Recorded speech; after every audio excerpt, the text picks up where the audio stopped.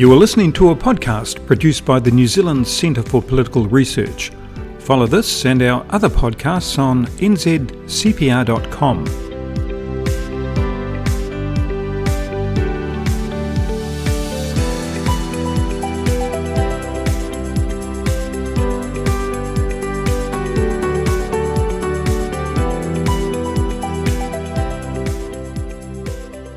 Welcome to our podcast for the 5th of June 2023, presented by Dr. Muriel Newman.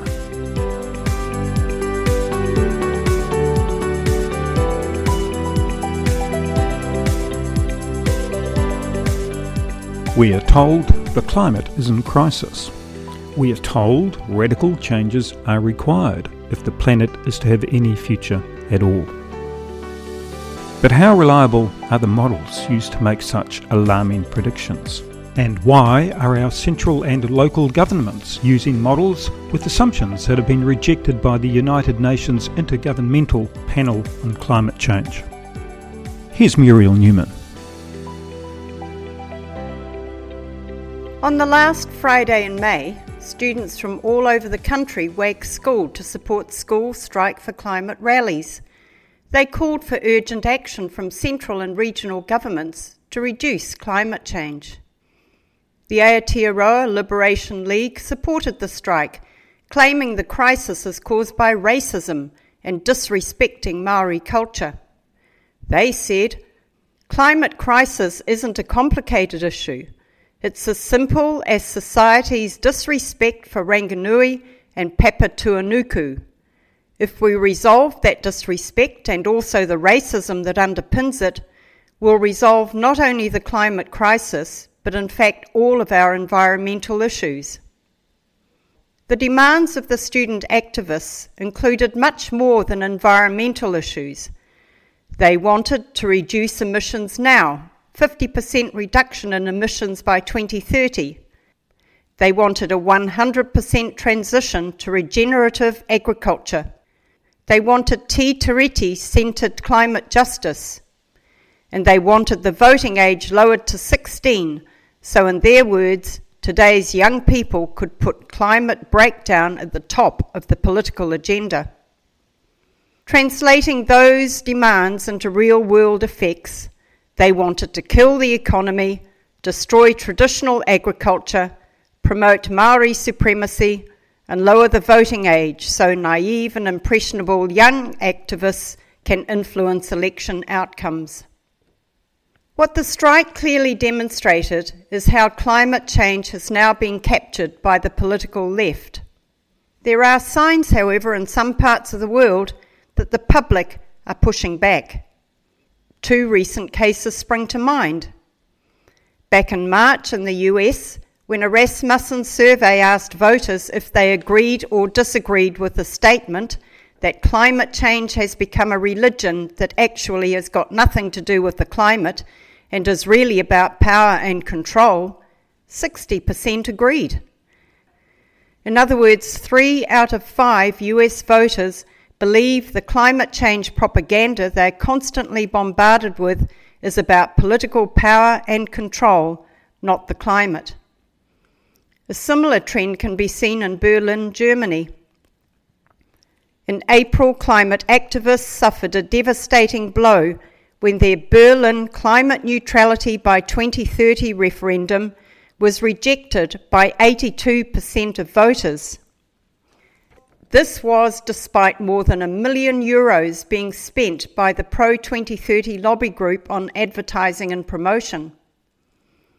If New Zealanders share the same sentiment, as is likely, then Labour's budget spend of $1.9 billion on climate change initiatives will be seen by many to be a colossal waste of money.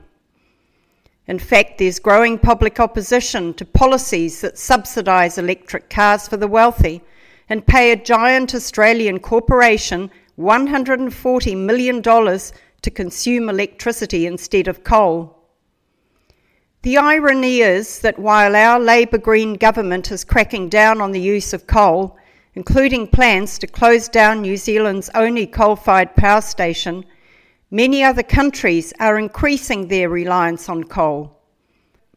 China already has 1,118 coal-fired power stations, but is building 240 more, while India has 285 plants and is constructing another 51.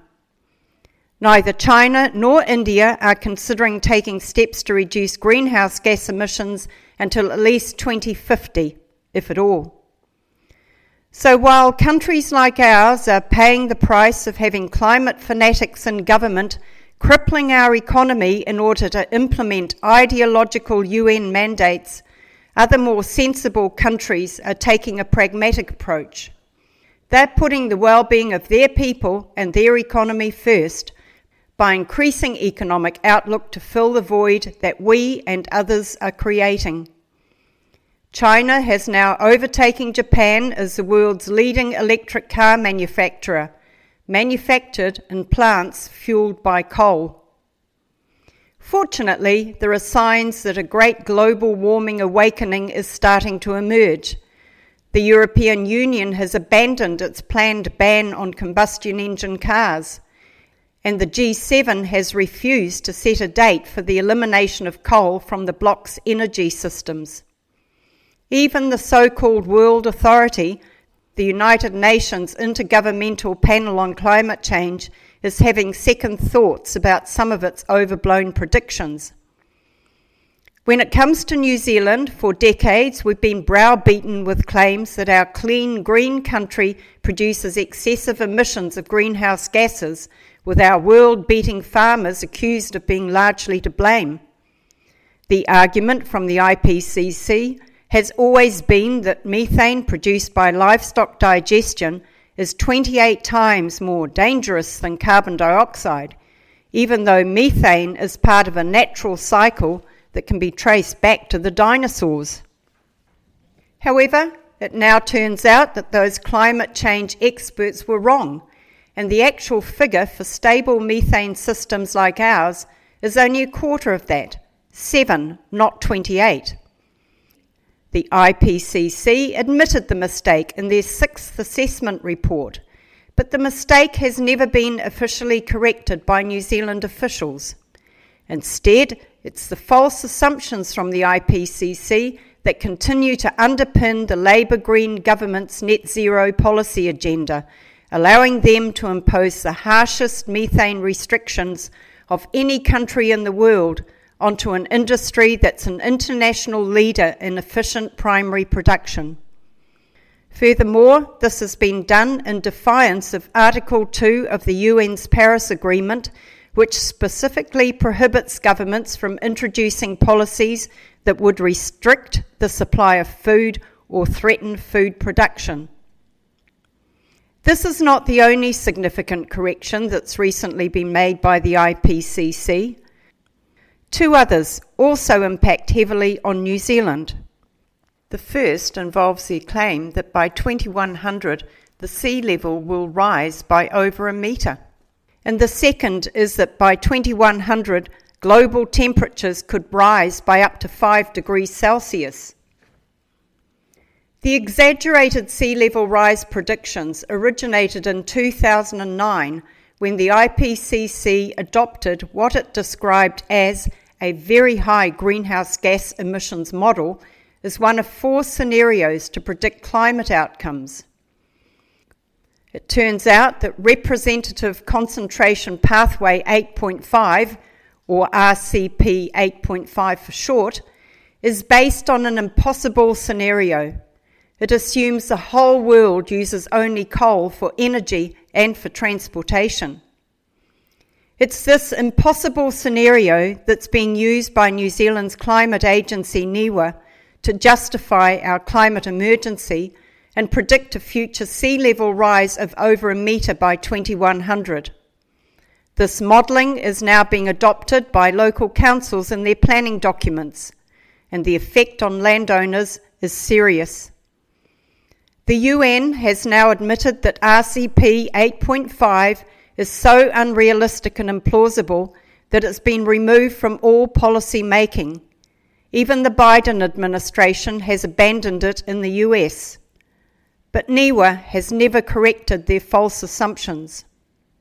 The UN has also admitted their temperature predictions of up to 5 degrees warming by 2100 were also wrong. They now say in a report released on the 26th of October last year that the world is on track for about 2.5 degrees Celsius of warming by 2100. The UN's announcement effectively concedes that there's no climate emergency. It means that global temperatures are expected to rise by about 0.017 degrees C per year over the next 80 years, which is the same barely perceptible average pace as over the last 80 years. Time is proving what many have always known. The IPCC models are grossly unreliable. Based on false assumptions, they've attempted to predict natural systems that are so volatile and complex, they're inherently unpredictable. If it were not for the political ideology driving the climate emergency, the climate crisis would long ago have dissipated into irrelevance. And this is where New Zealand has a real problem. The UN's outdated modelling for methane, sea level rise and temperature increase still underpin the Labour Green government's whole zero carbon legislative agenda, the emissions trading scheme and the work of the Climate Commission. What's more, the government has made no moves to correct these inaccuracies. Continuing with a regulatory climate framework that uses measures discredited by the IPCC must surely border on climate fraud. At the very least, opposition politicians and the media should now be holding the Prime Minister and Climate Minister to account. But while the IPCC has been dialling down the rhetoric and conceding there is no climate emergency, the Green Party's Climate Minister is still claiming otherwise. Climate researcher Ian Bradford is holding James Shaw to account for his absurd claim that Cyclone Gabrielle was caused by climate change. Quote, "Let me remind Mr. Shaw of the NASA definition of climate change. No weather by itself is evidence of climate change or global warming, as the test is whether the weather adds to a new weather pattern over many years or even millennia. In other words, a one-off event that does not keep repeating day after day is not climate. It's a weather event. Cyclone Gabrielle was a one-off event. It was a weather event." End quote. Ian also reveals that the government has been able to ramp up climate change scaremongering because NIWA has not included the worst historic storms and cyclones in its database. In fact, of 22 major weather events that took place over a 22-year period leading up to 1890, only 4 had been loaded into the NIWA database. A massive 82% were missing. With the Labour Green government preoccupied with forcing everyone to switch to electricity, this week's NZCPR guest commentator, energy expert Brian Leylands, outlines the danger. Quote, "The New Zealand government has committed to net zero emissions of carbon by 2050. They seem to believe that wind and solar power can achieve this. In the real world, a wind farm's output often drops below 10% of its installed capacity for days at a time. Solar power disappears completely every night and drops by 50% or more during cloudy days. These plans have a single fatal flaw. They're reliant on the pipe dream that there is some low-cost, large-scale technology that will store surplus electricity. Barring some sort of miracle, there is no possibility that a suitable storage technology will be developed in the needed time frame. Under net zero plans, nations will need to generate many more times electricity than they can now to meet the increasing demand from electric cars and electric heating and the shutdown of many coal and gas-fired stations. Power prices will soar, making most things more expensive, and there will be frequent blackouts, end quote.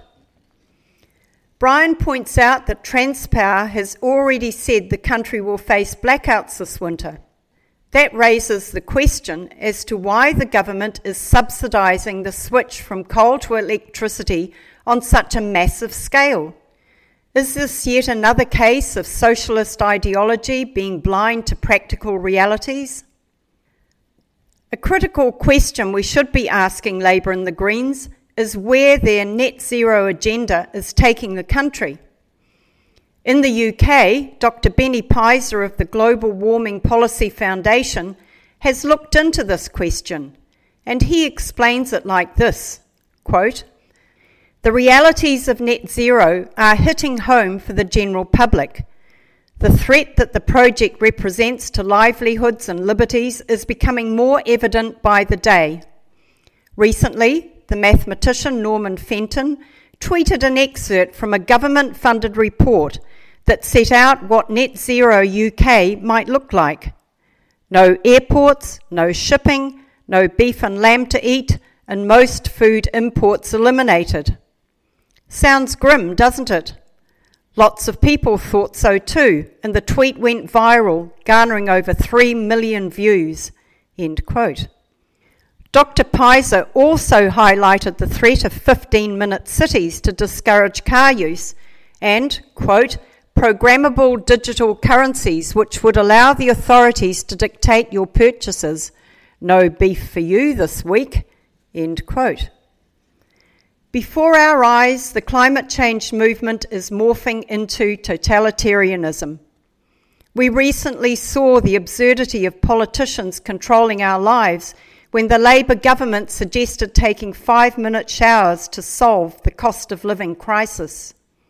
With the state now intruding ever deeper into our private lives, will New Zealanders stand by and let them take more control? Or will we rise up as a nation and push back to defend our freedom and our Kiwi way of life?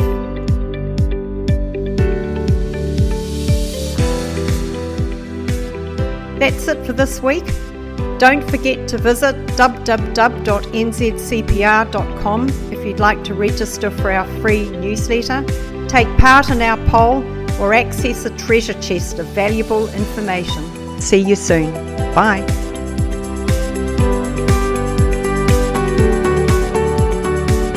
This podcast has been brought to you by NZ CPR Media.